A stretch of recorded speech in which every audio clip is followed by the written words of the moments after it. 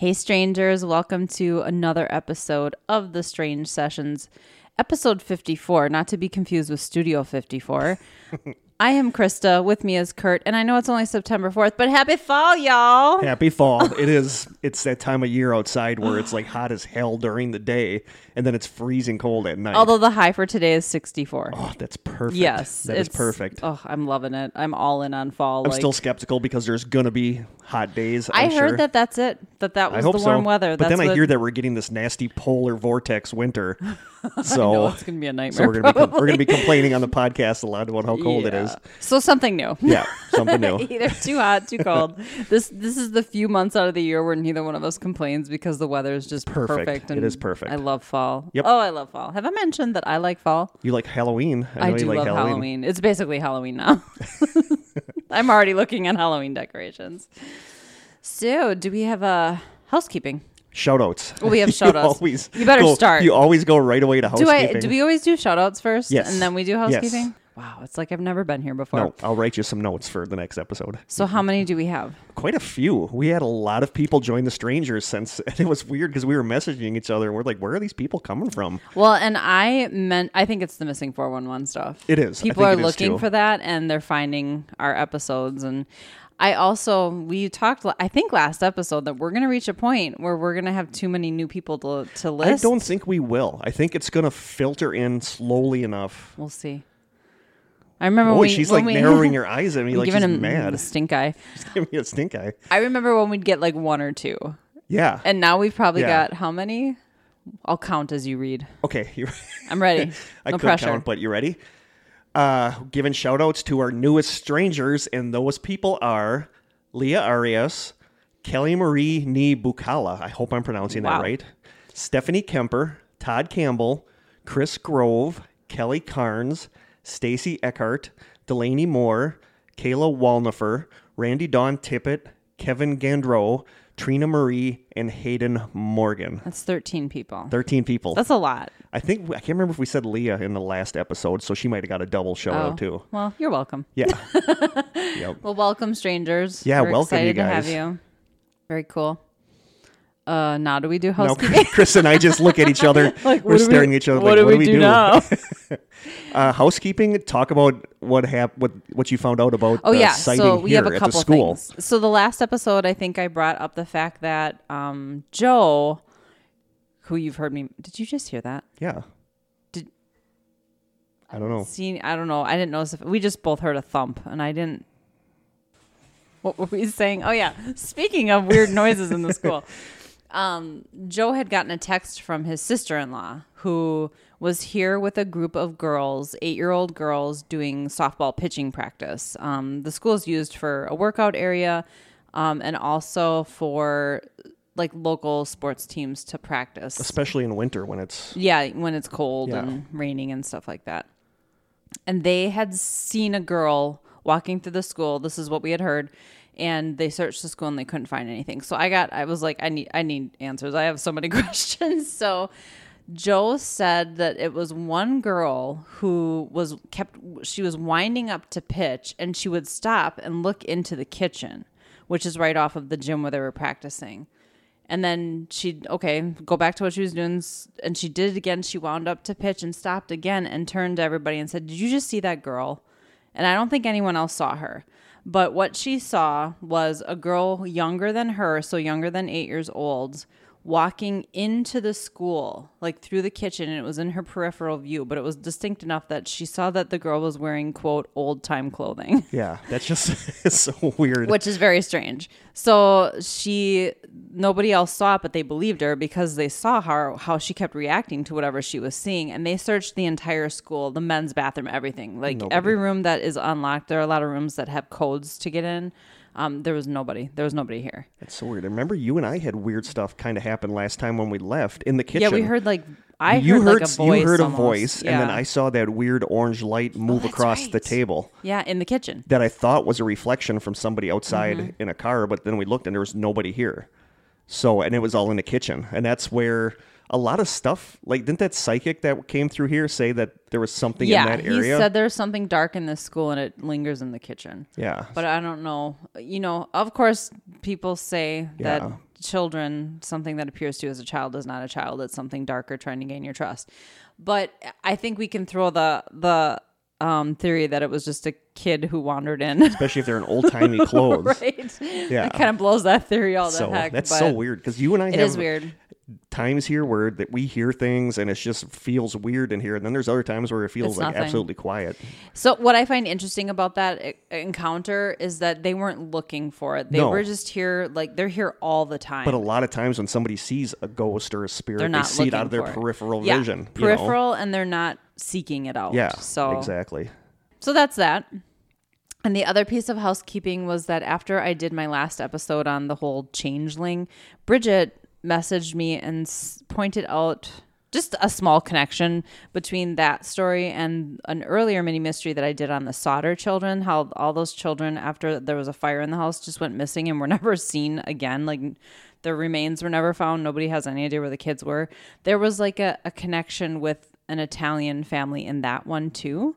And I totally didn't make that connection, but yeah, she's right there. I believe there was a connection thinking that maybe there was some mob like retribution maybe that happened because the dad or somebody had a connection to the Italian mob at the time. But also I thought they received a letter from allegedly the son or a family that had the son in Italy, the Sauter children. And of course, in this last story I told, witnesses say they saw a young boy who was allegedly Walter, with an Italian looking couple. So interesting connection. I didn't make it, but I thought it was interesting. I just listened to the Sofa King podcast episode about the Sauter family. Oh, really?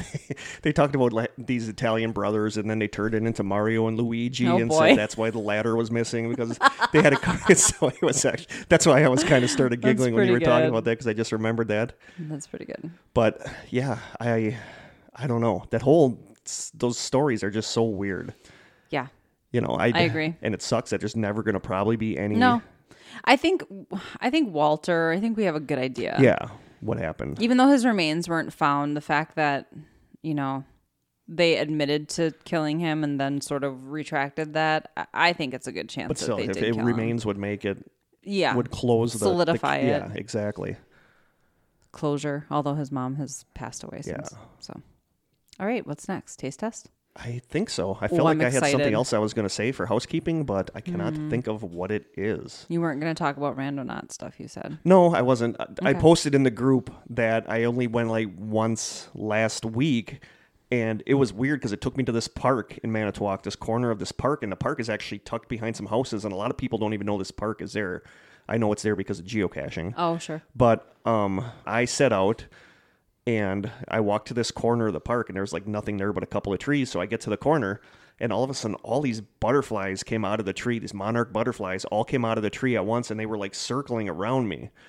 And then they flew off, and I was like really fumbling with my camera, like trying to get, video of it. And I managed to get a video or a picture of a really shaky, grainy video. Yeah, really. I think you can see like a Bigfoot in the background.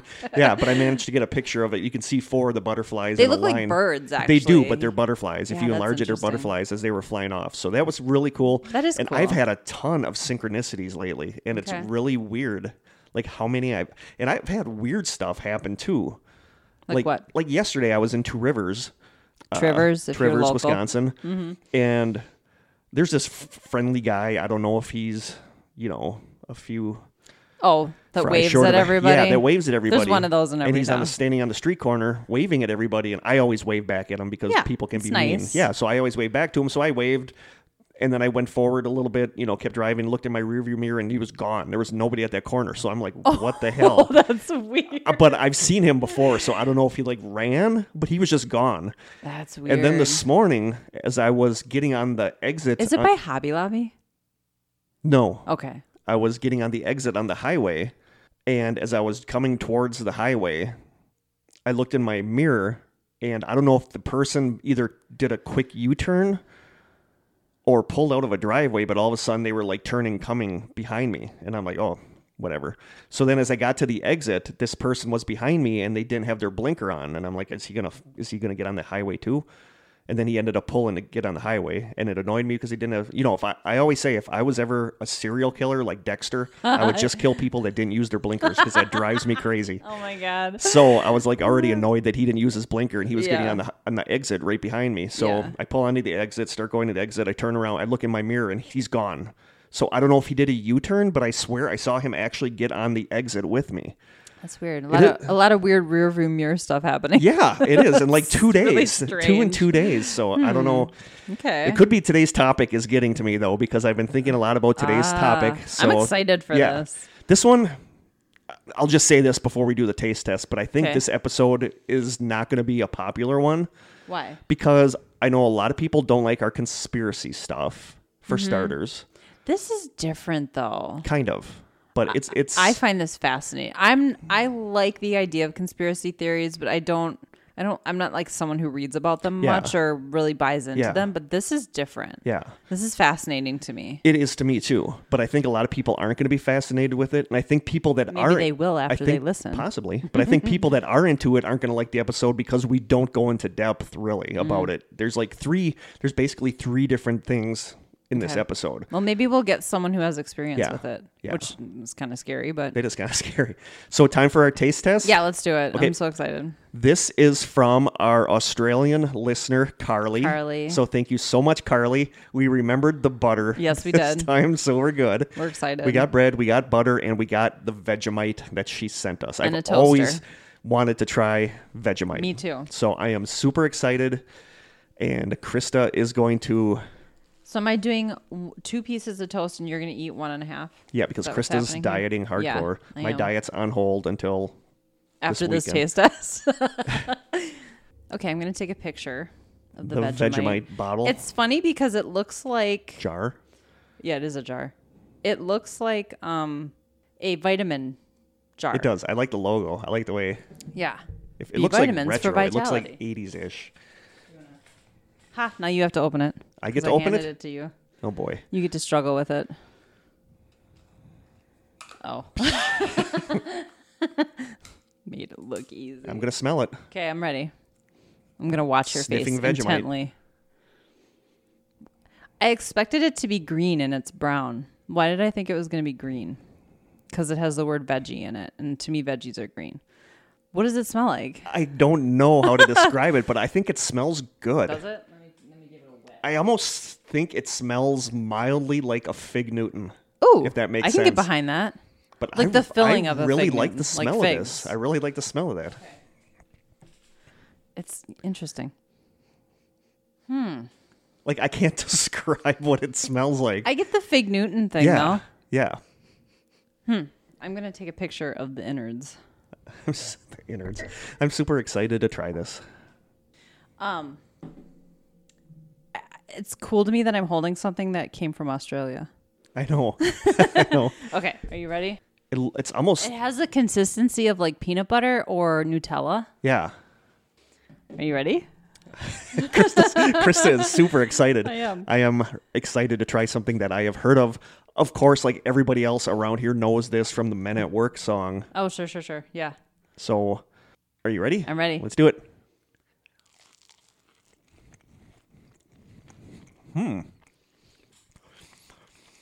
Oh my God. Yeah. Oh, I think we put on too much. Wow. It is really strong. Is it salty? It's very salty. What is that flavor? Yeah, that's a lot. It reminds me of something. Wow, it's very pungent and bitter.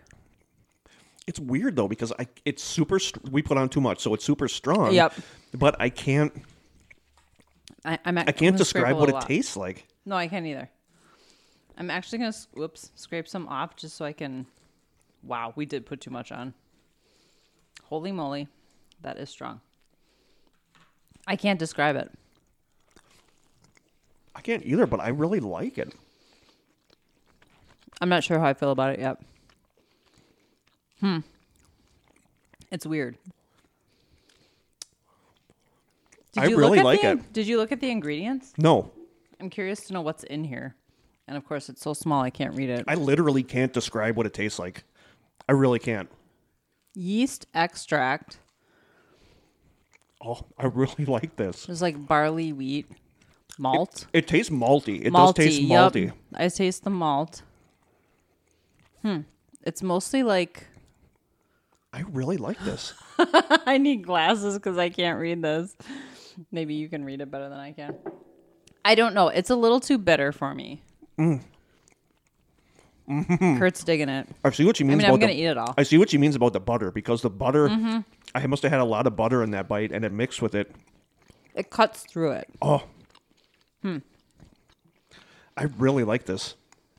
It's right. It's when it mixes with butter. When it mixes with the butter. It's really good. Maybe I didn't have enough butter. I really like this. Holy cow. All right. But I honestly don't know how to describe what it tastes like. Yeah, I can. It's got to taste like all its own. It's like malty, tangy and malty and bitter and salty and pungent all at the same time. all at the same time. But it's good. It's really. I'm not there with you, but I'm excited that I got to try it. I'm trying to be positive about it. I'm trying to imagine a way that I would like that. Like, what could I put that on that I would like it? Just like this. Just with butter and toast. Okay. Interesting. I can't explain what it tastes like. Yeah. But I really like it. It's so weird. It is weird. But it does taste yeasty. It does taste malty. I definitely taste the yeast and the malt. Yep. And the salt. And it's very salty. But yeah, he's just like, wow, that was a huge bite. It's really good. Oh, yeah. Well, I'm excited that I finally got to try Vegemite. Me You're too. taking this home with you, Yeah, though. definitely. Interesting. What would you give that out of 10? Oh, I'd give it like a 4. Are you serious? Yeah, it's too bitter. It's too, I don't know. Like if it had a hint of sweetness, like honey, I would drizzle honey over that, and I think I would like it more. I bet you that would be good. Yeah. I'm going to give it. It's just a little too bitter for me. I'm going to give it a 9.5. Wow. Yeah. Not a perfect 10. Maybe you're part Australian. I might be part Australian. I really like that. Holy cow. Well, thank you, Carly. Yeah, thank you, Carly. I never thought I'd be able to say I tried Vegemite. No, and I did not expect that. I don't know what I expected, but that is not what I expected. No, but I'm pleasantly surprised because I really like that. All right. So hopefully keeping within our titillating 20. If you're a stranger, you saw that our good friend and listener, Logan B, sent us 2 amazing cross-stitch pieces of artwork, I would call them. Embroidery, there you go. One says The Strange Sessions with Kurt and Krista, and the other is these beautiful flowers that have these skeleton arms below them, and it is so pretty. So many people on the Facebook page just loved it. I'm pretty sure Krista has designs on taking that out of here and bringing that home. Yeah, that might disappear. No, it looks really cool hanging on our wall, though. It does. It's right next to our Area 51 sign. Yeah, it's already up in the studio. Yep. So thank you so much for that, Logan. A really cute letter, too, and her handwriting is like ridiculously neat. I've been messaging back and forth with her a lot. She's a really, really sweet girl. I really like her. So her letter says, "Hi, Kurt and Krista. My name is Logan, in parentheses, I'm a girl." I'm glad she said that because I would not have known that. That's typically a name I associate with I knew it because generally when somebody wants to come in the group, I look at their profile. Okay. To make sure that they're not a scammer or something. They have like one friend. Yeah. And they'd like just join Facebook the day before. But they're in 5,000 groups. Yeah, exactly. She said, "My name is Logan and I love your podcast and you guys so much. You guys have created such a cool little community," which thank you, because I feel like that's something we're kind of trying to do with the strangers. And I really feel the same way. We have a really great little community on Facebook. We really do. I just joined the private Facebook and I'm so glad I did. Everyone on there is so interesting and smart and funny. Please never stop doing what you do. I made you guys these embroidery pieces to help decorate your studio if you like them. I'm fairly new at embroidery, so they aren't too good, but oh well. Really? I love them. They're beautiful. I love all the topics you guys cover. It's super cool that it's a little true crime and a lot of weird stuff. I'm a serious empath, so I thought your episode on empaths was crazy interesting. I mean, I've had 3 women and 2 men ask me if I am or if I know I am an empath. One guy even straight up told me I am one. I was thinking you could do an episode on spirit guides. Though I'm not sure if there's enough to be a full-length episode, I recently found out my grandpa is my spirit guide, which is super cool. Also, I'm from Minneapolis, so I love that you both sound like me. I wish I could be your intern. So do we. I love you guys. Logan B. Well, thank you so much. Thank you so much, Logan. Sweet. We're going to have to hang it up somewhere. Yes. Unfortunately, I think I got butter on it. That's okay. She's really part of the family now. Yep. Her and I were messaging back and forth about spirit guides and stuff. And she said some stuff that I'm going to use when we do an episode about guardian angels or spirit guides. Yeah, So, I think it's a cool topic. So thank you so much, Logan. These are awesome. Yeah. We love them, and we're so glad you found us. I'm just delighted that people take the time out of their day to create stuff or send us emails or letters or taste like we tests. say all the time, it still blows us away that people listen to us. Right. So It's thank crazy. you so much, guys. Yeah, thank you. This means more to us than you have any idea. Right. It's very true. So on to today's episode. Yes. Do we have any other housekeeping? I don't think so. I really like Vegemite. Holy Wow. cow. In other news, Kurt likes Vegemite. Mm-hmm. I should go to Australia. I'd love to go to Australia, too. I'm just not going to eat the Vegemite when I'm there. I would. I'd eat Vegemite. I want to have a koala bear put its arms around my neck and hug me.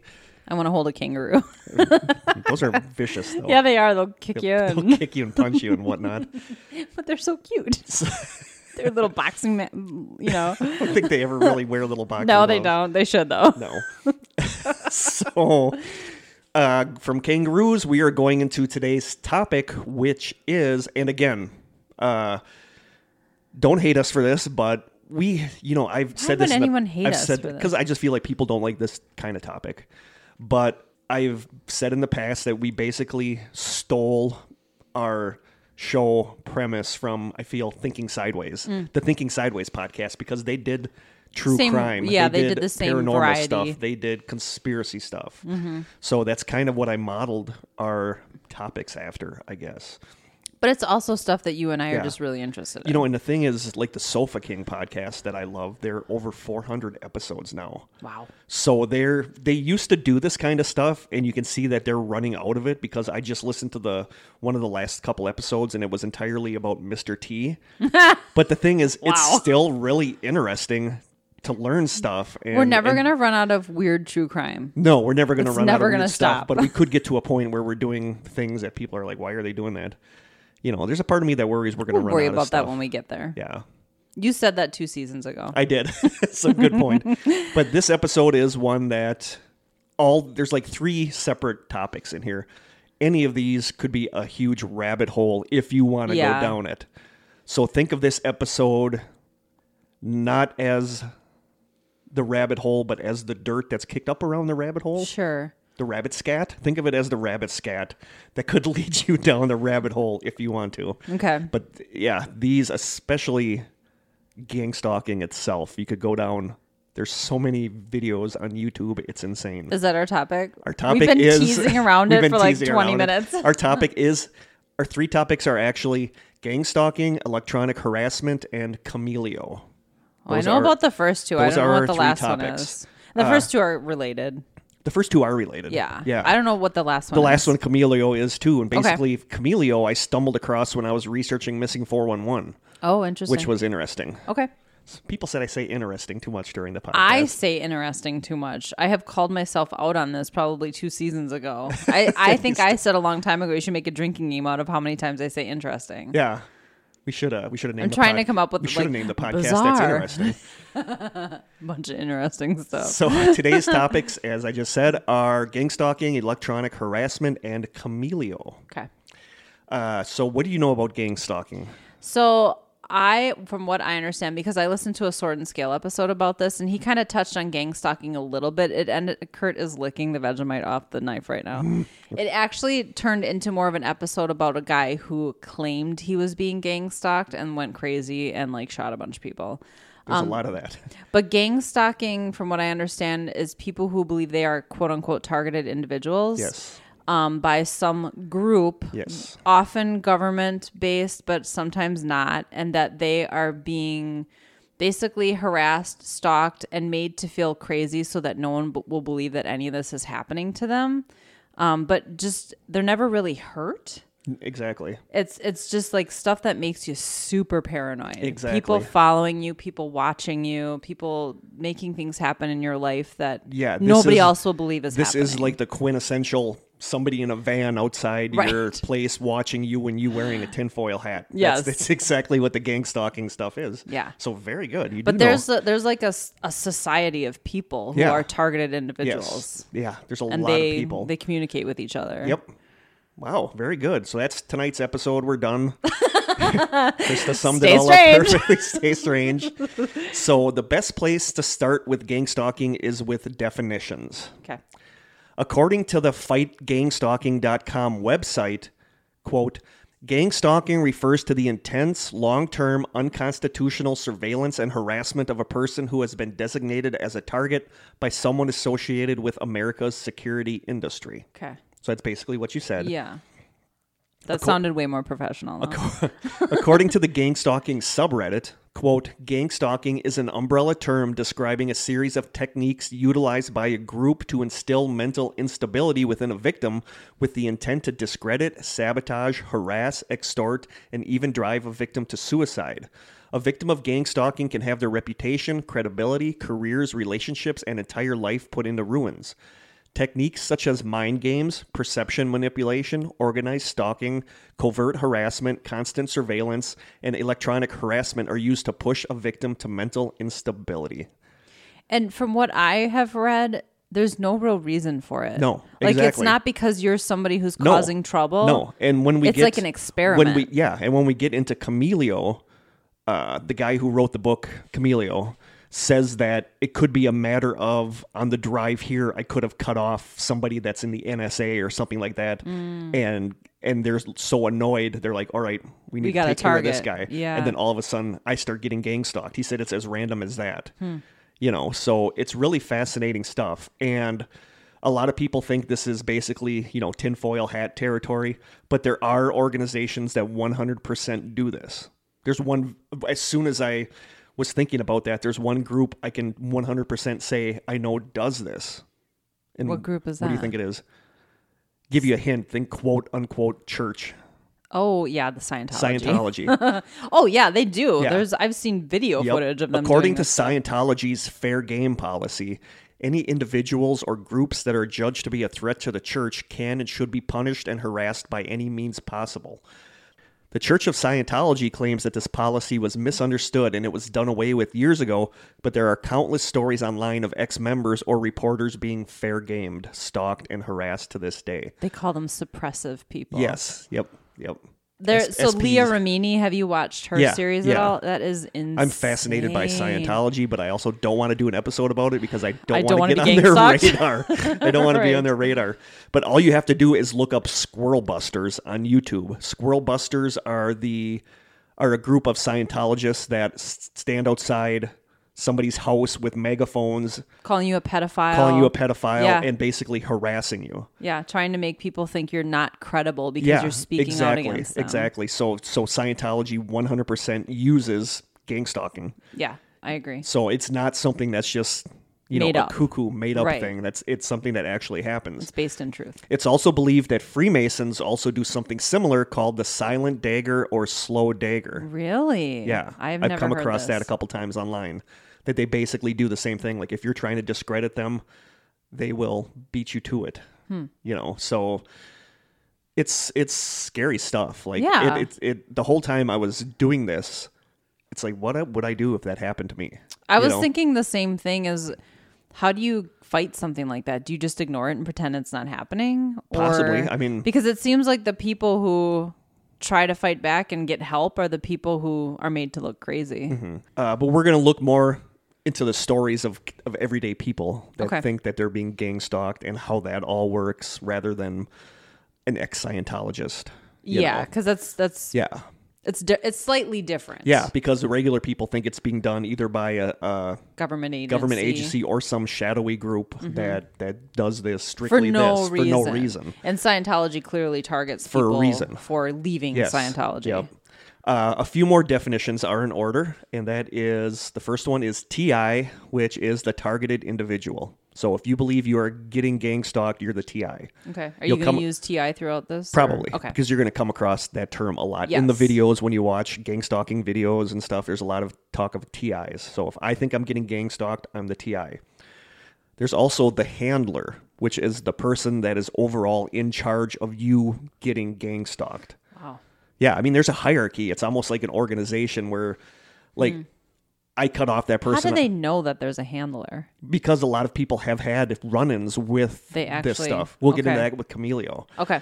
But, like, if I cut that person off on the highway and they were an NSA agent and wanted to gang stalk me, that person would probably be my handler because they would be in control of me getting gang stalked. Mm-hmm. And underneath the handler are the perps or the perp. Okay. And that is the people doing the gang stalking. That's like the average person that's gang stalking you, not the handler. This is the handler's workers. Mm-hmm. So that's the perps. They're the ones watching you from the van. Yes, they're the ones watching you from the van. Okay. They're the ones doing all that stuff.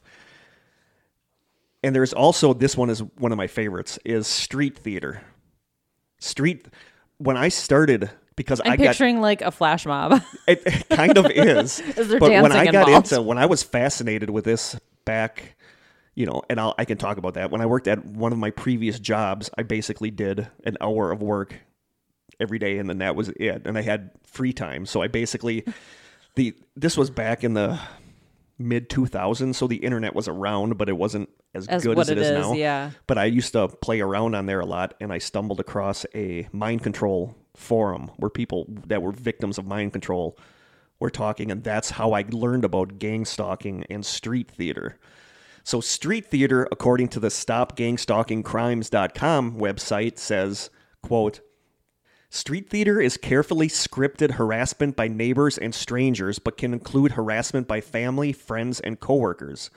These skits are designed to keep a target at a high stress level, but are crafted so that outside observers are likely to wave the skits off as just bad luck or the breaks. Why would your family, friends, or coworkers? There's a lot of people that think that's that's I think happening. that's paranoia. The cumulative effect of such skits can be crushing to sensitive victims. Noise, crowding in person or on the highway, stealing items from shopping carts when in the grocery store, and kids sent out to hang out in front of, stare at, or make noise in front of a victim's house, or by putting strange items on their lawn as the victim drives by, such as a vacuum cleaner. So that is from... It's oddly specific. That's oddly specific, but that is street theater. I've always been fascinated by street theater. To me, it just sounds like normal stuff. And also a street theater is something called traffic mobbing. I did read about this. That is using bikes, pedestrians, automobiles to harass TIs from one destination to another destination, such as almost being hit by a car, being tailgated, being stuck behind an unusually slow driver, almost being run off the road when it feels intentional, etc. I've heard about being surrounded by all cars of the same color, too. Yep. Yeah, exactly. So I was going to, as far as street theater, I was going to bring up, I went last week, I think one day, to the library in Manitowoc because I had time to kill before I did something. So I just went there to hang out. And there were annoyances that happened. So I was going to discuss that to say what someone who believes that they're being gang stalked would read into think. Everything, but right? This morning, before I came here, I went to Quick Trip. The last couple days, my tires have deflated because of the fluctuations in temperature and my little tire gauge light came on. So I knew before I came to do the podcast, I was going to stop at Quick Trip and fill my tires. Free air. Yes. And I knew I'm flat broke right now. So I was just going to run in and get my coffee, which I got right here, and just a breakfast sandwich. So I pull into Quick Trip, and I'm already worried because I want to get here early because we're going to do the podcast a little earlier than usual. Yep. And somebody with this big-ass pickup truck is parked right in front of the air hose. Mm-hmm. So Which is common, by the way. Yes. So I pull up behind him, and I'm sitting there waiting, and I must have waited 5 minutes, and this person never came out. And I'm like, is this an employee? That'd be weird. So then I ended up having to get as close as I could to his truck and then pull as much of the cord out as I could because I had to do the air in both my two front tires. So I'm struggling to get this hose into my tire that's farther away from the air machine. Mm-hmm. So I'm just annoyed. So I finally get that. I get my tires full. Then I pull into the parking lot because I'm going to run inside.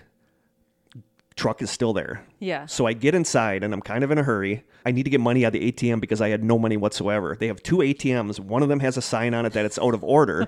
And at the other ATM is a lady that must have had 10 cards. And she is sitting there trying to see how much money she has on each card. Oh my God. When I'm waiting and I'm like in a hurry. You know, and it's like, ugh. So I'm sitting here watching her. And I see the breakfast food, the hot case. And there was one bag left of hash browns that I had my eyes on. So did the guy in the truck take the hash browns? I finally get my stuff my money out of the ATM, turn around, and there's a guy that grabs the last package of hash browns. Oh my God. And I'm like, seriously? So then I grab just a sandwich. Mm-hmm. And then I'm go to line and wait in line, which is a mile long, and the girl right ahead of me is talking really loud on her cell phone, and it's annoying the hell out of me. And then I finally get my stuff. I get out, and the truck is gone. I bet he has your to somebody that believes they're being gang stalked. That is street theater. All of these people, all that's orchestrated. All of that was orchestrated. They knew I was going to be going there to get my air, so they had this all set up just to mildly annoy me. I feel like that's every trip to Quick Trip. It's every trip to any store. Literally everything that But happens. if I was somebody that thought I was a TI, that would be proof that, look, I'm being gang stalked, that was street theater, and these people did all that just to annoy me. Well, and I think the reason that happens, though, is because if they are legitimately being harassed in some other way, you do start to look at everything and that's the thing, is that, like, the thing at the library, like, the only reason that I was thinking about that was because I was working on this episode. Yeah. So it's in my head where any other day that trip to Quick Trip would have just been a normal day with bad luck. But because I'm thinking about this, it's like, you know, that is a perfect example of street theater. Yeah, you could see how if somebody were dealing with at least some level of harassment, they would start to read into every little thing. But with the street theater, it's like you said, family, it's friends. If some of these people say they hear something on the TV that is occurring to them right now, or they hear their name on the TV, so they believe the people working at the TV station are perps. Jeez. And the thing is, I hesitate to call these people crazy. Well, you just had an exactly. incident. That's what I was just going to say. I hesitate to call these people crazy because when you think you're a TI and you're being gang stalked, if you hear something on the TV that correlates to something you're doing at that moment, it's because you're being gang stalked. When I'm doing something at the time and I hear something on the TV, it's a cosmic synchronicity. So how does that make me any less crazy than someone who believes they're being gang stalked? Like that's one of the reasons I hesitate to call them crazy. Yeah. Well, and I mean, that's it's the whole obviously point. a weird mixture of paranoia and narcissism where they're paranoid, but they also think they're important enough that they're targeted. That this organization needs to do this to. But part of the reason they feel so paranoid and crazy is because potentially the people gang stalking them are purposely making them feel that way. Exactly. It's like a vicious cycle. It is. It really is. Wow. So it's like really. See, this is really interesting. It is really interesting stuff. Fascinating. I'm not saying interesting anymore.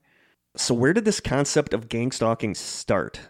There's no one real starting point for it. A lot of people believe that it started with the Nazis. Some people believe it started with the KKK.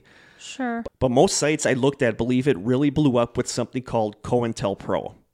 According to its Wikipedia article, COINTELPRO was a series of covert and at times illegal projects conducted by the United States Federal Bureau of Investigation aimed at surveilling, infiltrating, discrediting, and disrupting domestic political organizations. The name comes from, it's like a shortened version of the Counterintelligence Program. Mm-hmm. So that's COINTELPRO. And there's a lot of... Sounds like an app for doing your taxes. It does. It does. FBI records show that COINTELPRO resources targeted groups and individuals that the FBI deemed subversive, including feminist organizations, because they're subversive, of course. Yeah. You know, some of these groups are like, what? Why did they target that? Feminist organizations, the United States Communist Party, anti-Vietnam War organizers, activists of the Civil Rights Movement, including Martin Luther King Jr., the Nation of Islam, and the Black Panther Party, environmentalist organizations, animal rights organizations, and the American Indian Movement. Well, these are all groups of people who are trying to... Well, they're being suppressed by the government. Yeah. So they're fighting back. Yeah, because they're trying to progress their people. Their people or all their people. Cause all or people, whatever and it the is. government doesn't necessarily want that. Right, because they want to control everything. Yeah, so that's why those I don't people sound paranoid were at all. No, that's why those groups were targeted by COINTELPRO. Mm-hmm. COINTELPRO tactics are still used to this day and have been alleged to include discrediting targets through psychological warfare, smearing individuals. Smearing? I always have a hard time with that word. I think it's smearing. I think it's smearing. There's no H in there, is there? Bad-mouthing individuals and groups using forged documents. Oh boy, I'm starting all over. COINTELPRO tactics are still used to this day and have been alleged to include discrediting targets through psychological warfare, smearing individuals and groups using forged documents and by planting false reports in the media, harassment, wrongful imprisonment, and illegal violence, including assassination.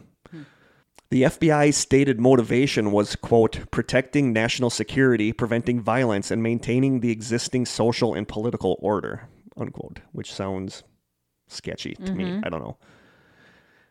In April 2018, the Atlanta Black Star characterized the FBI as still engaging in COINTELPRO behavior by surveilling the Black Lives Matter movement. Internal documents dated as late as 2017 showed that the FBI had indeed surveilled the movement. So it's basically continuing on what they were doing with all those groups back in the day. I see a connection, but I still feel like gangstalking as it's known today is different. I agree. This was basically the template for gangstalking. The people who think they're experiencing gangstalking often don't know who's behind their stalking. It's often just the blanket term, them. Mm-hmm. With the advent of digital cameras, cell phones, GoPro cameras, etc., YouTube and the internet are filled with people's videos of them being gang stalked. Back in the day when I found that mind control forum where people were talking about gang stalking, there was a woman that had a video up on YouTube, and I tried to find this video, and I couldn't find it. But this video was really... A lot of these are just dumb. I mean, it's somebody with shaky, showing two people talking... Right. Outside a store, and they're like, they're talking about me. Yeah. But this one was actually really interesting because this woman was outside in her car in front of her house, parked in front of her house, taking, footage of the people all around her. And some of the stuff was really weird. Like what? At one intersection that was up a little ways ahead of her, there was like this businessman looking guy. I think he might have even had a briefcase. He was like a businessman looking guy walking towards the corner. And coming on the other side was like this hippie-ish biker guy that the two looked like they would have nothing in common.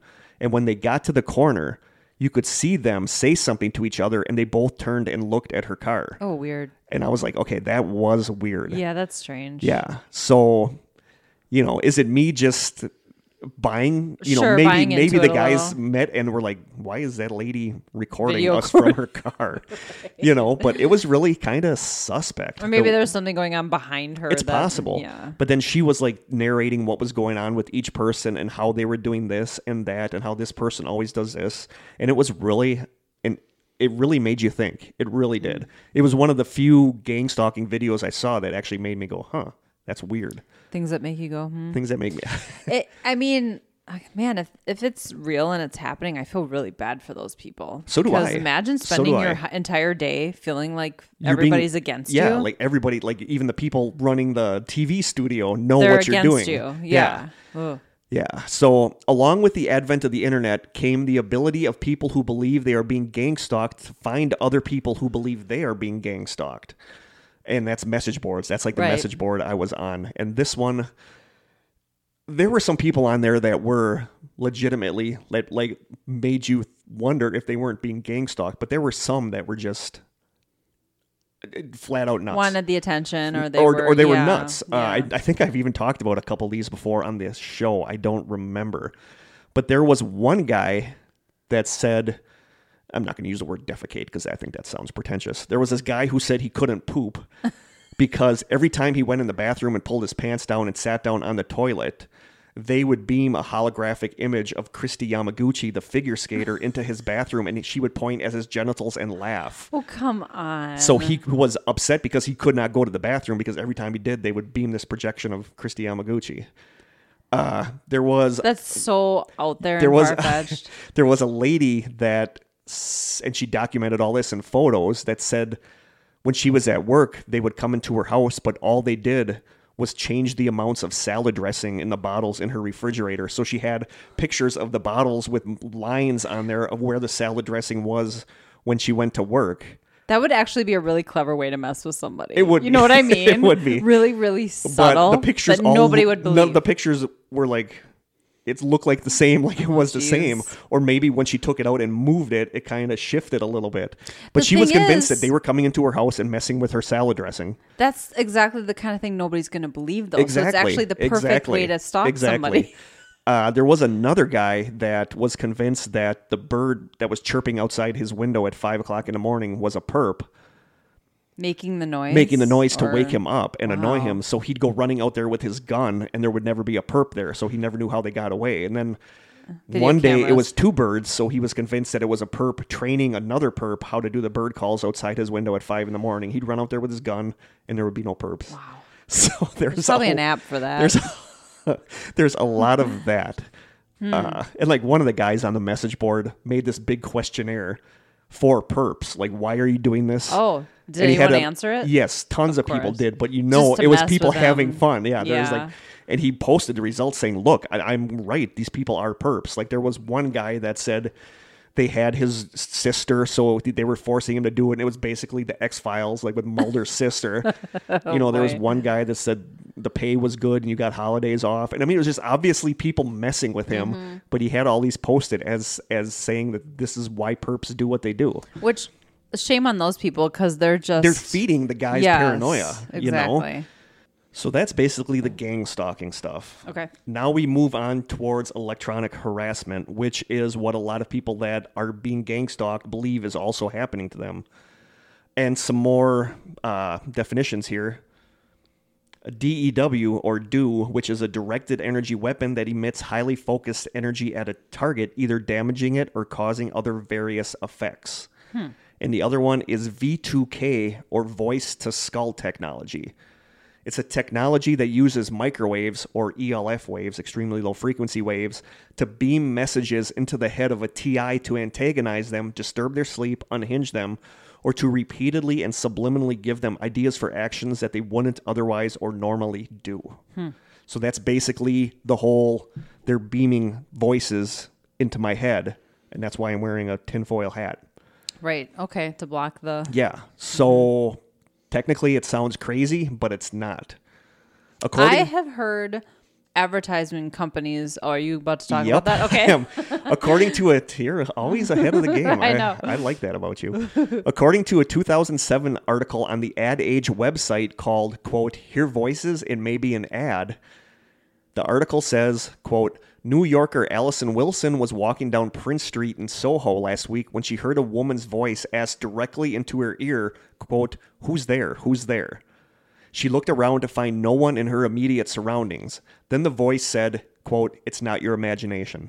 Indeed, it isn't. It's an ad for Paranormal State, a ghost-themed series premiering on A&E this week. The billboard uses technology manufactured by Holosonic that transmits something they call a, quote, audio spotlight from a rooftop speaker so that the sound is contained within a passerby's cranium. The technology, ideal for museums and libraries or environments that require a quiet atmosphere for isolated audio slideshows, has rarely been used on such a scale before. For random passerby and residents who have to walk unwittingly through the area where the voice will penetrate their inner peace, it's another story. Joe Pompey, president and founder of Holosonic, said, quote, There's going to be a certain population sensitive to it, but once people see what it does and hear for themselves, they'll see it's effective for getting attention. So basically, it's like a beam that when your head walks through this beam, you hear this voice. And the idea behind that is really scary. It's really scary because to me, that is like a violation. It is. You do not come inside of my head. And, that's like, I don't want that. You should have to get my permission before you do that. But these people that are constantly laughed at for saying, there's voices inside my head. It's a real technology. This is putting a voice inside your head. And it's been around for a while because Paranormal State has been off the air for years. No, it was 2007. So you can only imagine what it's like now after all this time. I'm surprised it's not being used more. We'll get into that. Okay. I would fight that. I would not want that. No, I would not want that either. That freaks me out. The thought of that freaks me out. An April 2018 article on outerplaces.com, Muck Rock reporter Curtis Waltman, who was filing Freedom of Information Act requests for documents regarding Antifa and white nationalist groups from the Washington State Fusion Center, whose purpose is to detect, deter, and prevent terrorist attacks and significant criminal activity. Also, he thinks accidentally. He doesn't know if he was supposed to get this. He also received a zipped file called, quote, Electromagnetic Effects on Human Body. Oh boy. He opened the file, and according to that article, quote, the most interesting diagram shows how targeting different parts of the body with the supposed psychoelectronic weapons can create different effects, including forced memory blanking, sudden violent itching inside the eyelids, as well as forced walking visions, and of course, forced orgasms. Of course. The diagram also contains a paragraph reading, quote, the first unclassified successful transmission of the human voice directly into the skull of a living person was performed by Dr. Joseph C. Sharp of the Walter Reed Army Institute of Research in 1974. I find this so disturbing. So do I. But according to that, the first time that we actually were able to project a voice into somebody's head was 1974. I was 4 years old, so that was a long time ago. This reminds me of the Montauk experiments. Yeah, though. yeah, and we're going to get into the Montauk experience, not in this episode, but I'm fascinated by anything Montauk. You got to watch Mysteries Decoded. I know. And the host, for anyone, I can't think of her name, of course. She's a former naval officer, but she also played a role on Stranger Things. Oh, cool. So she's multifaceted. But I love how skeptical she is about everything. Yeah, that's good. So far I've seen the Mothman and Montauk experiments. Very good episodes. Check it out. According to the Stop EG website, quote, directed energy weapons come in different flavors. Most used against people is the high-power microwave weapon. This weapon can be regarded as a high-powered microwave oven. Irradiating a person with such a weapon is cooking a person alive. Low-intensity effects can be scratching, coughing, farting, etc. It's a Tuesday night at my house. Yeah. High intensity will make you... High intensity will really make you feel like you're being cooked. The inside of your body feels the cooking, skin-burning sensations of approximately 30 centimeters diameter where the beam enters and leaves your body. A people cooker... parentheses, I introduced the word people cooker in 2006, is also a creature that looks human, but there's nothing human about it. It's the creature pushing the buttons of these horrible weapons, and yes, not only do they attack innocent people, but they cook children as well. But why? Just experiments? Like, I don't... Pretty much. According to the peoplecooker.com site, which is a spinoff of the Stop EG site, these directed energy weapons can cause, here's a list, heated body, feeling sick like you have the flu, headaches that come and suddenly disappear. That's me in the last couple days. Stinging sensations like a fly or mosquito, blurred vision, irresistible coughing. Wait, what? I don't. That's not the right word. No. Irresistible coughing. Uncontrollable coughing, Yes. probably. Very serious diarrhea. Heart attack / cramps. Kidney pain, excessive burping, excessive farting, stomach pain, stomach bubbling, intestinal cramps, pain in the legs, pain in the ankles, heel muscle, reduced strength in hands, aging the body, etc. Wow. How it is applied. When you bend over, they hit your back. When you stand on one foot, e.g. in the kitchen to get something from a cupboard, they hit that foot. When you turn your head, they hit your neck.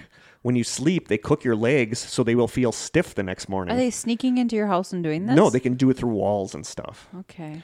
When you sleep, they wake you up by cooking your stomach. When you rub your eyes, they blur your vision. I don't get that. Okay, now they're like making stuff up. Also important is that they help the target by making things worse. Example, suppose your left leg becomes painful because you hit a piece of wood by accident. Now they will zap your leg at the location you feel pain over and over again, including nights, to make you suffer maximum pain. So that's directed energy weapons. One especially invasive attack method in the arena of psychoelectronic mind control is voice-to-skull technology. Voice-to-skull is the transmission of voice or any other audible or subliminal sound directly into the hearing sense of the mind-controlled victim. This is sometimes done around the clock and can be one of the worst forms of torture. Voice-to-skull technology is sometimes referred to as synthetic telepathy, and that comes from the TargetedIndividualsCanada.com website. Current-day voice-to-skull cannot be stopped by any known electromagnetic shielding, a fact which demonstrates how advanced classified mind control technology has become. So tinfoil does not work anymore. And this is from the same article on Targeted Individuals Canada. The listener needs to know that at least one method of voice-to-skull transmission, including microwave pulses like radar, is not particularly new. During World War II, technicians working in the path of energized radar antennas discovered they could hear a buzz seeming to originate inside their skulls. This buzz was being caused by the train of very short pulses of microwave signals, each pulse causing a signal click. In the early 1970s, Dr. Joseph Sharp of the Walter Reed Army Institute of Research used a computer to control a radar transmitter such that for each time a human voice waveform changed from a peak to a valley, the radar transmitter sent out a single pulse, causing a single click to be heard by the test subject. Because these clicks were timed according to the human voice waveform, the test subject heard a voice inside their head rather than a string of clicks. This has not been pursued, at least publicly, due to concerns about the effect of microwave signals aimed at a person's skull, but it does work. In addition to simply driving a target crazy, voice-to-skull can cause far more severe damage to a targeted person if instead of an audible voice, one of several types of subliminal voices are transmitted instead. When the subliminal voice is that of a hypnotist and it's aimed at the targeted person's bed, voice-to-skull can be used over time to undetectably program the person. I could see how the military would. Oh, I'm sure they're all over that. I'm Yeah. sure they're all over that. We'll even get to stuff about that. The 2013 Washington Navy Yard shooter, Aaron Alexis, believed that he was being attacked with low-frequency weaponry and voice-to-skull transmissions. Alexis had arrived in Washington just a few weeks after he told police in Rhode Island that he heard, quote, voices talking to him from the walls of hotels he's been staying at, unquote. I remember that shooting, but I don't remember... When the police reason behind it. When police searched his computer, they found that he had written, quote, ultra-low frequency attack is what I've been subjected to for the last 3 months, and to be perfectly honest, that is what has driven me to do this. Wow. The big conspiracy theory now making the rounds is that the 5G signal that they're working on has voice-to-skull technology inside of it, that they're actually going to be able to use that signal, the 5G signal, with voice-to-skull technology. In relation to our phones, right? Along with killing... Yeah, I mean, that's going to be the signal in the air. That's basically, they can harness that then. They can harness that to use it. And a lot of people believe that the 5G signal is what's killing off the bee population, which I could totally see. Yeah, I could too. Yeah, we've talked about this in other episodes. I hate the fact that there's so many signals in the air. Yeah, that drives me crazy. It's freaky to think about. You know, it's like when, like, I think we talked about this in another episode, like on Ghost Hunters, when you're near an electrical panel and it's giving off EMF. When it's giving off EMF, they said you can be agitated by that. Sure. And I think that's happening or on nauseated a global or whatever. basis because there's so many waves in the air. I think that's why there's a lot of the problems we have today with people snapping or... Well, I also think just people fuel each other online. Exactly. Yeah. Exactly. I think it's all related. So the energy weapon stuff is not so crazy. According to Wikipedia, quite a few directed energy weapons have been used and are being used currently. One of these is called the active denial system. It's a millimeter wave source that heats the water in a human target's skin and thus causes incapacitating pain. It was developed by the U.S. Air Force Research Laboratory in Raytheon for riot control duty. Though intended to cause severe pain while leaving no lasting damage, concern has been voiced as to whether or not the system could cause irreversible damage to the eyes. There is yet to be any testing for long-term side effects of exposure to the microwave beam. It can also destroy unshielded electronics. The device comes in various sizes, including a gun big enough to be attached to a Humvee. The active denial system's effect of repelling humans occurs at slightly higher than 111 degrees Fahrenheit, and first-degree burns occur at around 124 degrees Fahrenheit. Second-degree burns occur around 136 degrees Fahrenheit, so they could literally burn you with this directed energy weapon. Wow. The radiation burns are similar to microwave burns, but only on the skin surface due to the decreased penetration of shorter millimeter waves.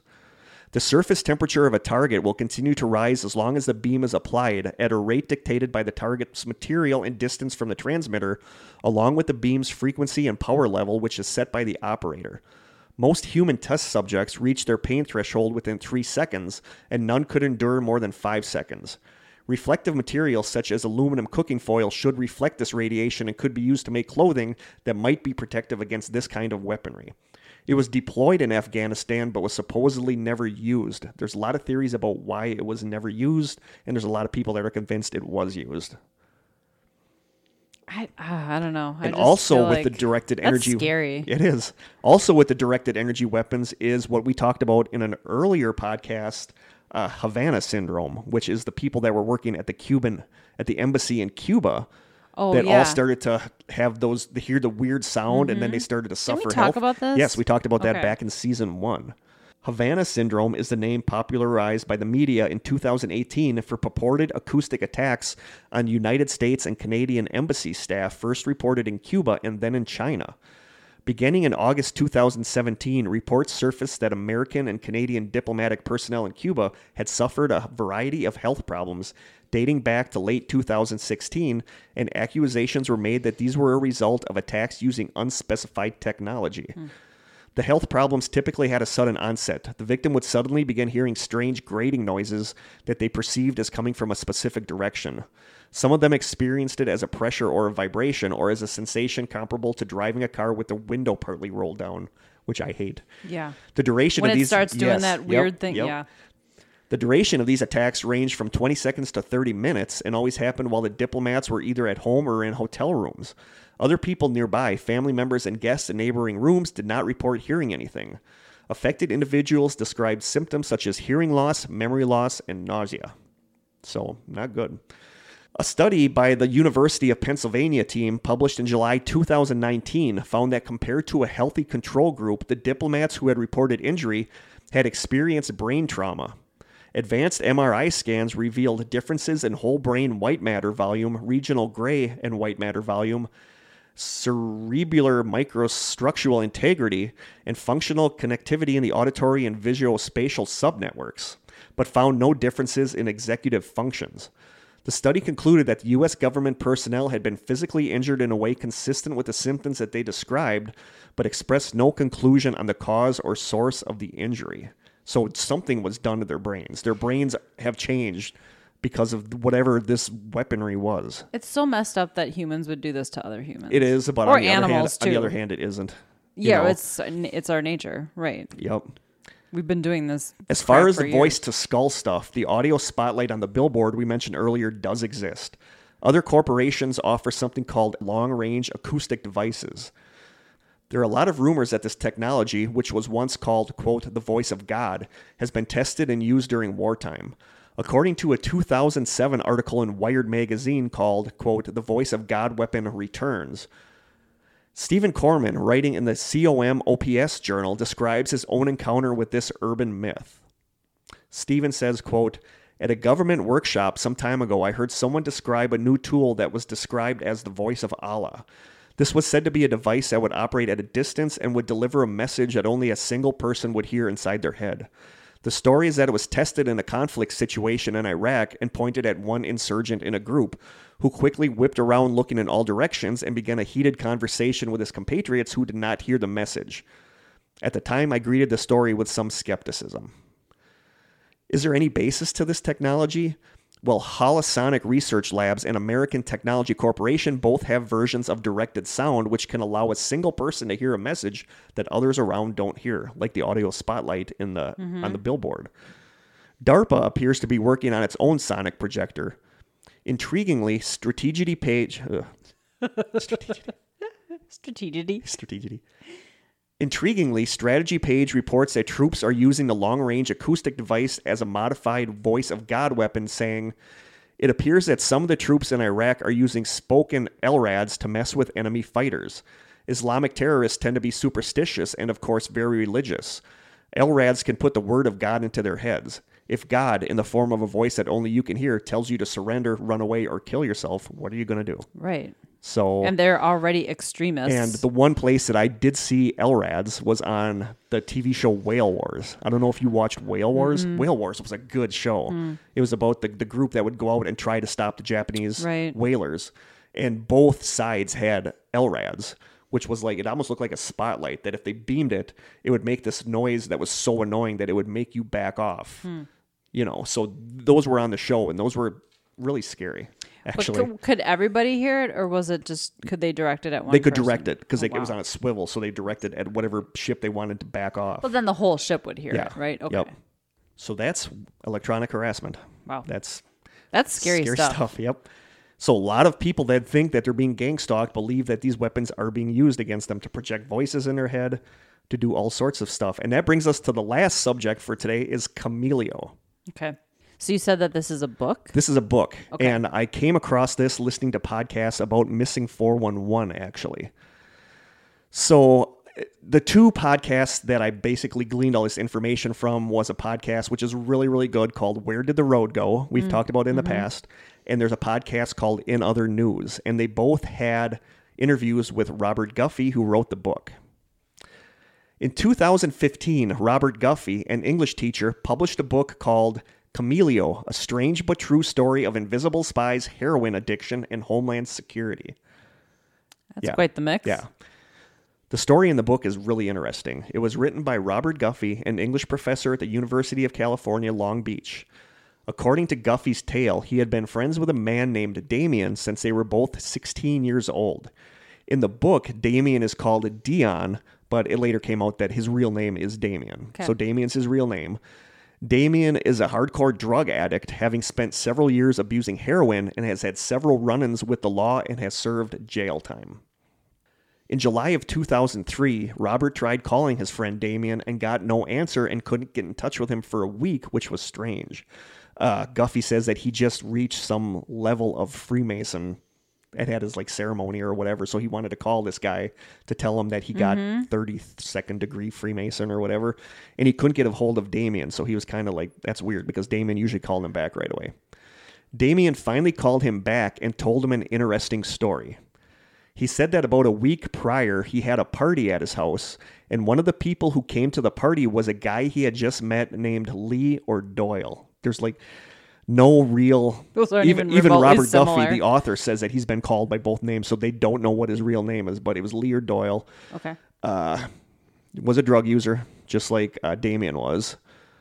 When Lee showed up at the party, he told Damien that he had just gone AWOL from the nearby Camp Pendleton, stealing one of the camp's trucks that was full of equipment, including an Iraqi gun, laptop computers, and over 20 pairs of night vision goggles. Damien isn't sure if he's telling the truth or not, so Lee/Doyle goes out and brings back in a laptop computer. Lee turns it on, and Damien sees the Department of Defense background on the screen. And right away, Damien's like, dude, leave. I'd rather steal the night vision goggles or the gun, because Yep. anybody could put that on their laptop. Yep, that's true. So he's like, dude, leave. So, Lee is kind of like, don't worry about it. They're not going to be able to track me. So he turns on the computer. Yeah, it's just the government. Yeah, turns on the computer. Within minutes, there's a knock on the front door. Damien opens the door, and there's a lady standing there with a couple of official-looking guys. She introduces herself as Lita Johnson, and that's not her real name, but she's a big character in the book. She introduced herself as Lita Johnson, a special agent with NCIS. She asked to come in and search the apartment, and Damien says that she needs a search warrant, so she says she'll be back. All the people hide their drugs and leave the party.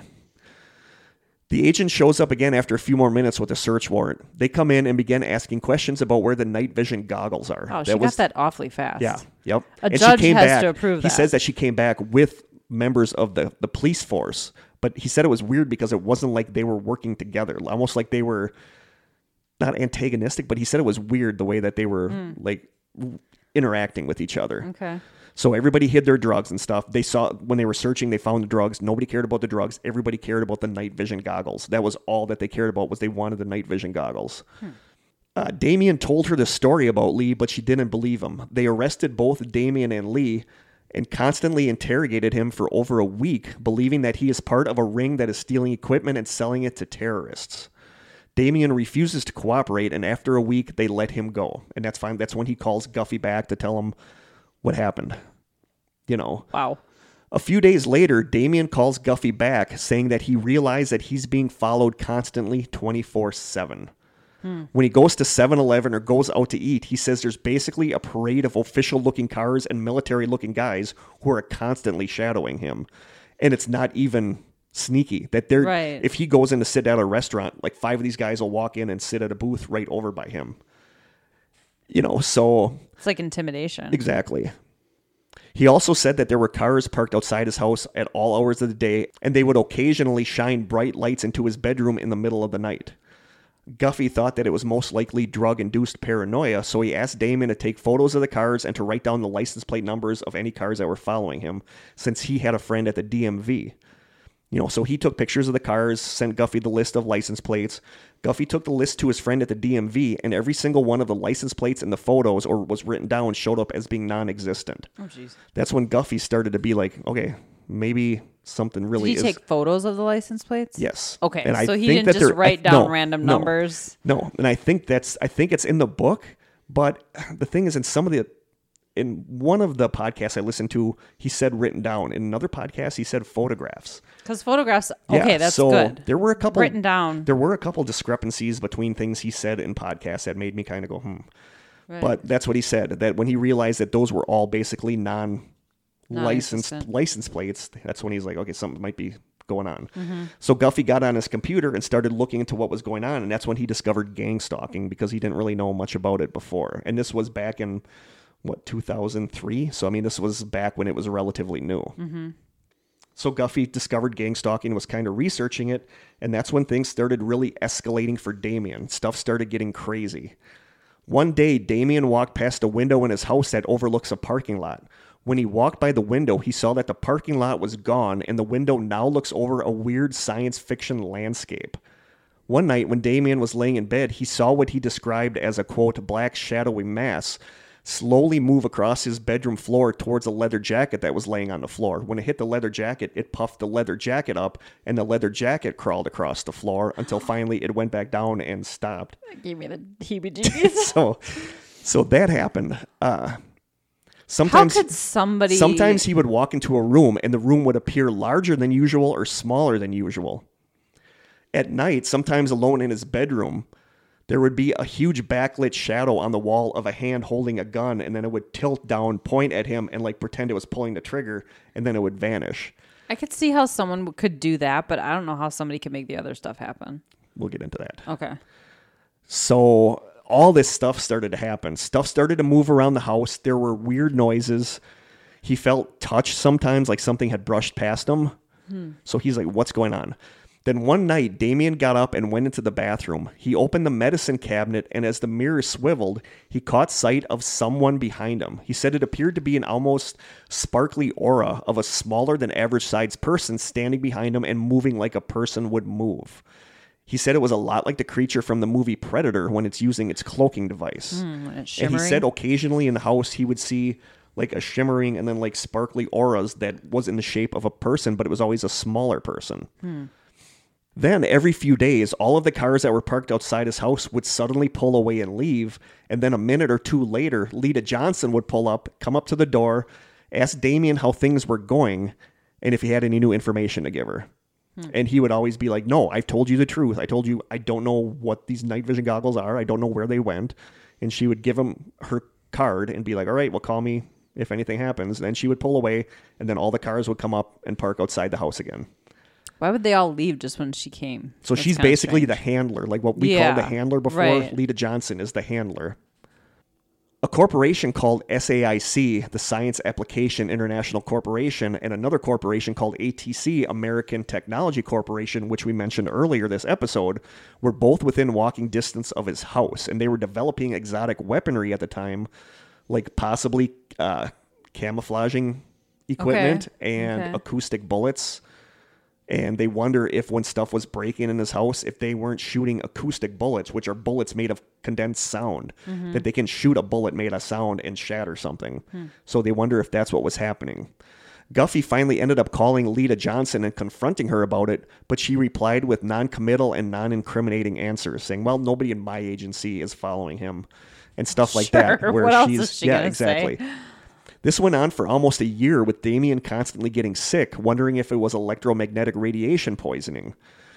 He drove to Kansas, and when he drove to Kansas, he said he was followed on the highway by small, metallic-looking UFO-like things that we now know are drones. Oh, sure. But back in 2003, we didn't know drones were a thing, but I'm sure that the military had them. Yeah. So he was followed by drones. And then there were weird things like he was at a rest stop or something like that, or a restaurant, and he walked in the bathroom and was washing his hands at the sink when an official-looking guy came in, went to the sink right next to him, was washing his hands, and said, all you have to do is tell us where the stuff is, and then this will all end. And when he said that, another official guy walked into the bathroom, grabbed that guy by the shoulder, and took him out of the bathroom. Like that guy was not supposed to say that. Because that's the thing, is that you are not supposed to overtly say what you're doing. Because if the guy has a recorder, it can be proof that you're harassing him. Seems like a lot of work over some night vision goggles. It does. There must have been something kind of special about those goggles. Yeah. There was even, don't have it in here, but there was like a list of what was all stolen by that Lee/Doyle guy. Mm-hmm. And the night vision goggles had a price that were way, way, way above what night vision goggles should be.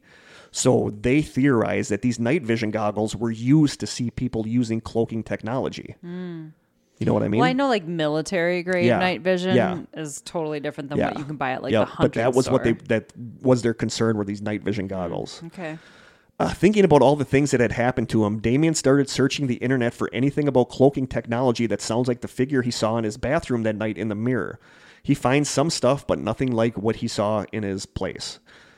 Eventually, he stumbles across a website called Chameleo.net, run by a guy named Richard Schwangert. That's the name. Okay. Run by a guy named Richard Schwangert. I got to get that right. Eventually, he stumbles across a website called Chameleo.net, run by a guy named Richard Schwangert. It sounds a lot like what he saw, so he sends the link to Guffey. It turns out that Schwangert is a member of the same Freemasons Lodge as Guffey, so they actually had interacted but didn't know each other. So Guffey gets in touch with him and asks if they can come in and talk to him.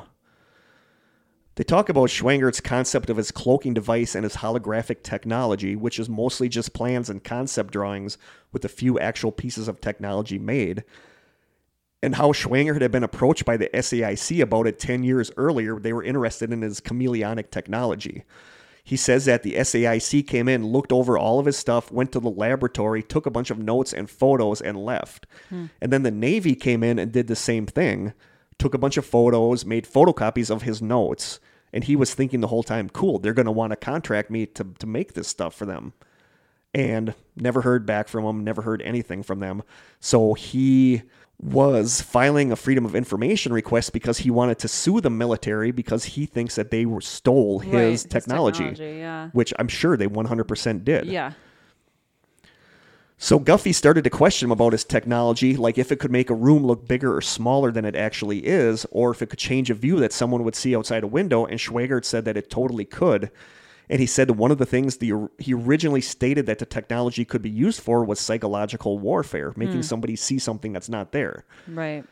Then Damien starts to tell Schwangert about all of his experiences. According to Guffey, Schwangert's kind of like smirking, thinking that this guy's nuts talking about this stuff. But then as Damien talks more and more about the stuff that happened to him in his place, Schwangert starts to look surprised. Once Damien gets to the story about the medicine cabinet mirror, Schwangert immediately says that there was always a problem with the cloaking technology and mirrors. And then when Damien describes the weird figure-shaped sparkly aura he would sometimes see at his house, Schwangert was amazed and said that's exactly what would happen with his technology if it wasn't functioning correctly. So now Schwangert totally believes that what Damien saw was his technology being used in a gangstalking campaign against him because they want those night vision goggles. And that's basically the story. I don't know what happened later. I don't know if this stopped, but if this is something that you're interested in, it's a rabbit hole you can go down. This Robert Guffey was on a lot of podcasts, and it's really, really interesting stuff. But that is an example of how and why someone would be gang stalked. You know, they think that he has this knowledge of what they were doing with these night vision goggles, where they were, and they harassed him and kept harassing him with these technological advances that we don't know about. Whatever happened to the Lee Doyle guy? Nobody knows. He got arrested with Damien, but nobody really knows what happened to him. After that? They talk about some of that stuff on the podcasts that I listen to. So if you're interested in that, look up Chameleo and podcast, and you'll find a bunch of them. Okay. But that is gang stalking in a nutshell. They want to know what this guy knows, and they're using all these weird tactics to get it. To break him down, break him down. But the thing is, this guy's been in jail, and Guffey says that he's got like a personality that you can't like get to him. Right. And he says it annoys them. Sure. He said one of the things that was actually kind of funny, he said there was only one time that Lita Johnson ever acknowledged that she had anything to do with it, where there was one time where he was in his kitchen making dinner, and he could see on the opposite side of a fence in his backyard or whatever, he could see one of these guys watching. Every now and then he would poke his head up over the fence, one of these military guys, whoever these were. Yeah. So then he said he took out a bowl in the kitchen and mixed up a bunch of random stuff, spaghetti sauce, flour, and then he walked outside and went to the fence and tipped it over and dumped it onto the guy. And then when Lita Johnson came to the house the next time, they were talking, and he said, "How did your one guy like his shower I gave him?" And he said she laughed, and she's like, "Yeah, a lot of the guys got a kick out of that." And he said that was the only time that she ever acknowledged that she had anything to do with this. Oh, interesting. She kind of let that slip, I guess. Yeah, she kind of let that slip. So that is gangstalking. So what do you think? I feel like there are probably legitimate cases of this happening. Yeah. I also think there are a lot of people out there who read about MS and start to think they have the symptoms. Exactly. So I think that probably a good portion of the people who claim that they're being gang stalked probably aren't. They're just paranoid. Yeah. But they read into everything. I think there are situations. I think there probably are. I feel like that's a case right there. Yeah, I mean, yeah.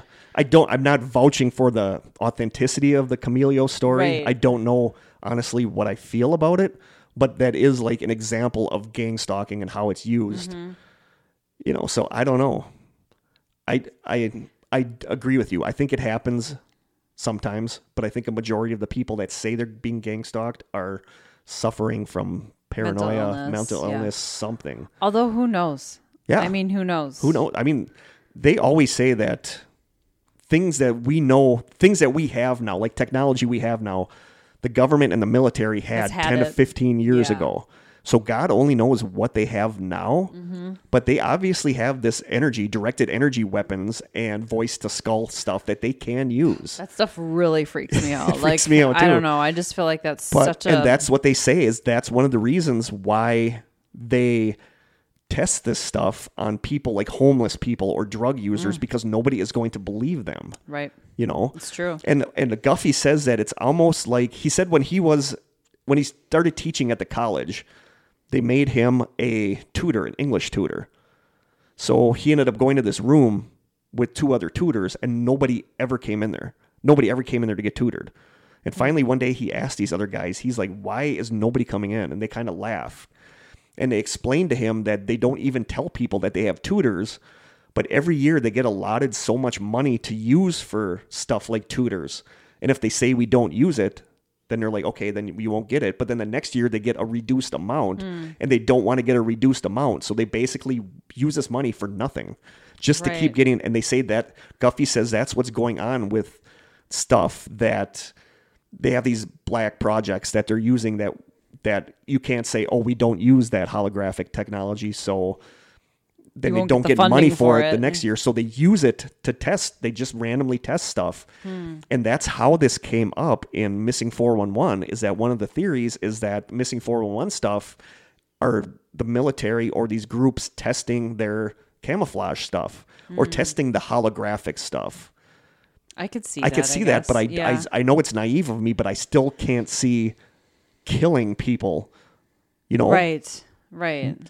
Killing these children and these people that disappear. No, I can see them using this technology to mess with them and to make them see stuff, that's not there, like lights or whatever, or to hear someone calling them or whatever.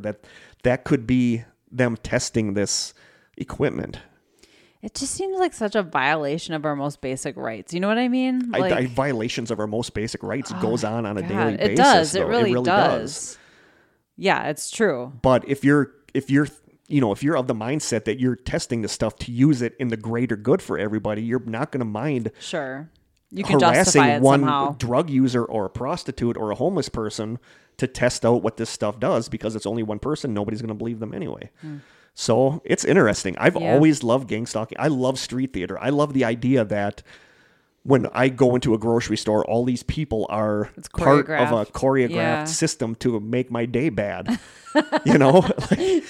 So, but again, ideas of grandeur, it gets in your head, though. When you start researching this stuff, you start realizing it happening around you, and it's like, wow, it's a slippery slope to go towards. You could see how people would, yeah. Totally. So I'll end it with these 2 quotes. The first quote is from medium.com in an article called, quote, Gangstalking and the Search for Sense in Chaos.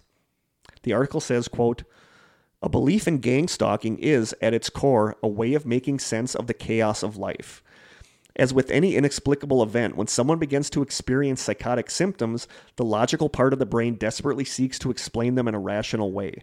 If we are afraid, there must be a legitimate reason why we're afraid. Over time, and after considering multiple possibilities, we hit on an explanation. For people with an instinctive distrust of others, a feeling of victimhood or suspicion of the authorities, gangstalking can be a way of explaining anxiety in a way which can seem almost logical. Mm-hmm. And I totally agree with that. Yeah, I 100% believe it. And then Wikipedia also says, quote, there are extensive online support networks and numerous websites maintained by people fearing mind control and gangstalking. California psychiatrist Alan Drucker has identified evidence of delusional disorders on many of these websites, and other psychologists are divided over whether such sites reinforce mental troubles or act as a form of social group support. And I kind of get that too. Both. The more that you find people that believe they're doing this, the more it validates your opinion that you're being gangstalked.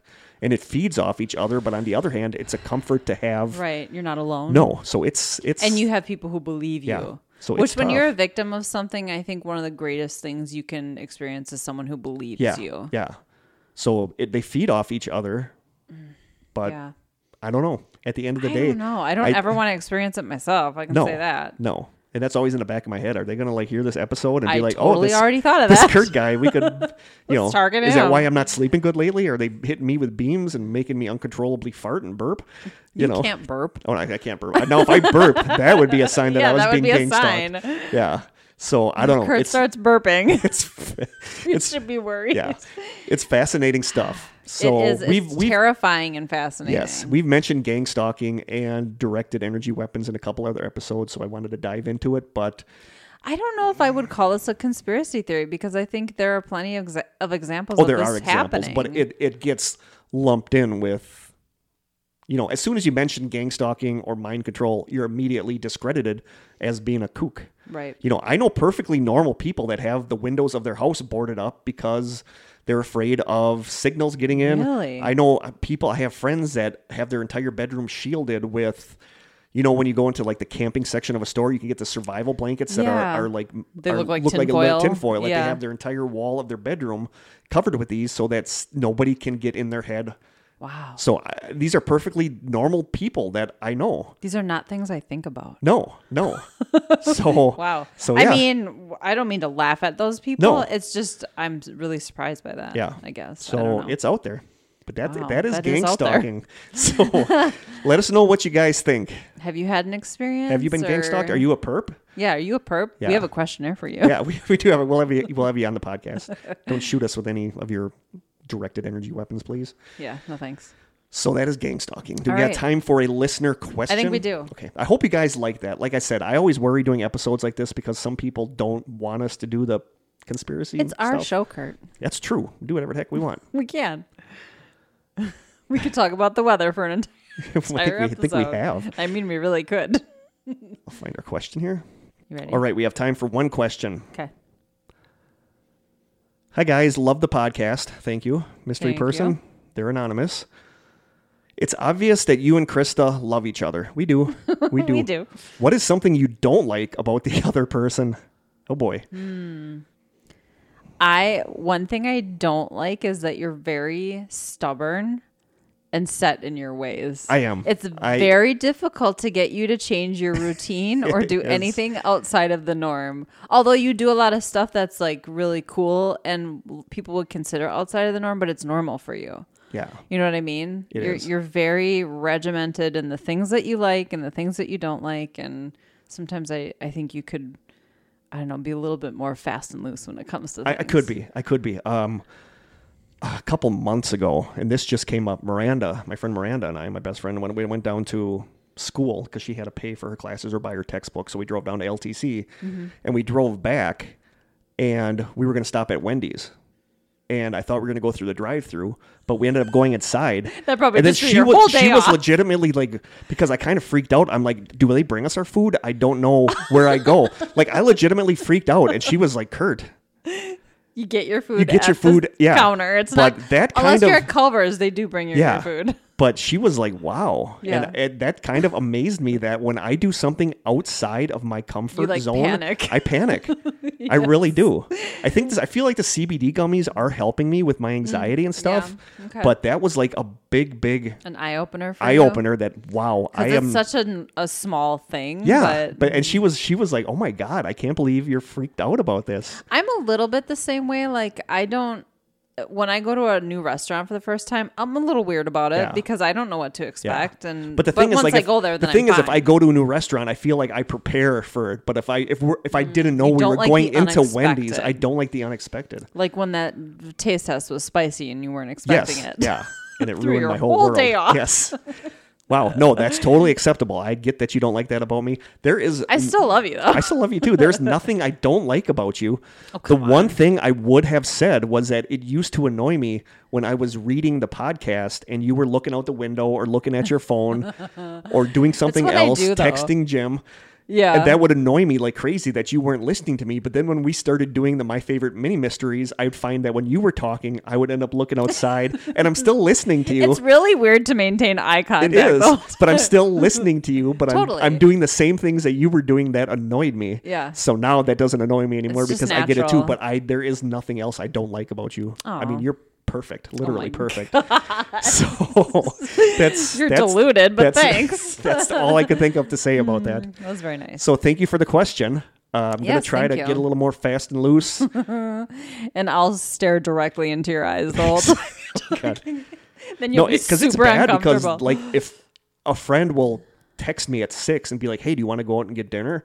And I say, yeah, they're like legitimately like, seriously? Like they're freaked out that right, what's wrong? Yeah, like I don't do that. Right. So that's something I got to get better with. It's like if we ever did like go to a convention or go on the road, I would be a mess. Right, because that's fly by the seat of your pants. I'm not good at flying by the seat of my pants. Yeah. Yeah. You know, it's funny that you talk about me looking around, though, because when I record with Jeff and Joe, they are staring at their phones the entire time. Seriously? The entire time. In fact, I've seen Jeff actually fall asleep in the middle of a podcast. Have you ever fell asleep? No, I'm not. I can't sleep in my own bed. I'm not going to fall asleep sitting in this chair. But yeah, I get it. I get that. So I try to be... I'm only going to text if it's like I have to answer something in the moment. Okay, so. When I read what do you not like about you, I'm like, oh my God, is this going to be the end of the Strange Sessions? We're done? Slam my laptop shut. We're done. Storm out of here. Last episode. So thank you so much for the question, random person. It was a good one. It was a good one. And I think that's it. So it's time for the deets. The deets are... If you want to email us, we are at thestrangesessions@gmail.com. We are on Twitter at Strange Session. No S. Krista does a good job on Instagram at The Strange Sessions. We actually get some pretty decent feedback new members and stuff on Instagram, so that's cool. We love postcards. We love little gifts you guys send us, so if you have anything to send us, you can send it to The Strange Sessions. And taste tests. We need more taste tests. The Strange Sessions, P.O. Box 434, Manitowoc, Wisconsin, 54221-0434. And we need phone calls. Nobody has called our hotline since I think the story. Don't be shy. Listener story. Yeah, call Although we got a ton of phone calls for the listener story, but yeah. But anytime if you want to chat, if you want to, drunken booty call, whatever, just call 920-443-9602. And we'd like to read a listener story every episode or play audio. So either email us or send us a private message or use the voicemail. I know Melissa that listens said she had some weird Mandela effect stuff happen. And I've had weird Mandela effect stuff happen lately. Okay. So she was going to send something or she was going to post it in the group or maybe I'll just have her send it to me and we can read it in the next episode. Yeah, that'd be cool. But Logan sent us a couple posts about spirit guides that I'll read when we do an episode about angels or spirit guides. Yeah. So there's stuff coming in. So we love making you guys part of the podcast. Yeah, we do because you guys are part of the podcast. Yeah, you are. And I think that's it. I think that's it too. I think I am going to have another lick of Vegemite. So, but I never hear anybody say that. So I think that's it. So from the Old School Media Studio, until next time, stay strange.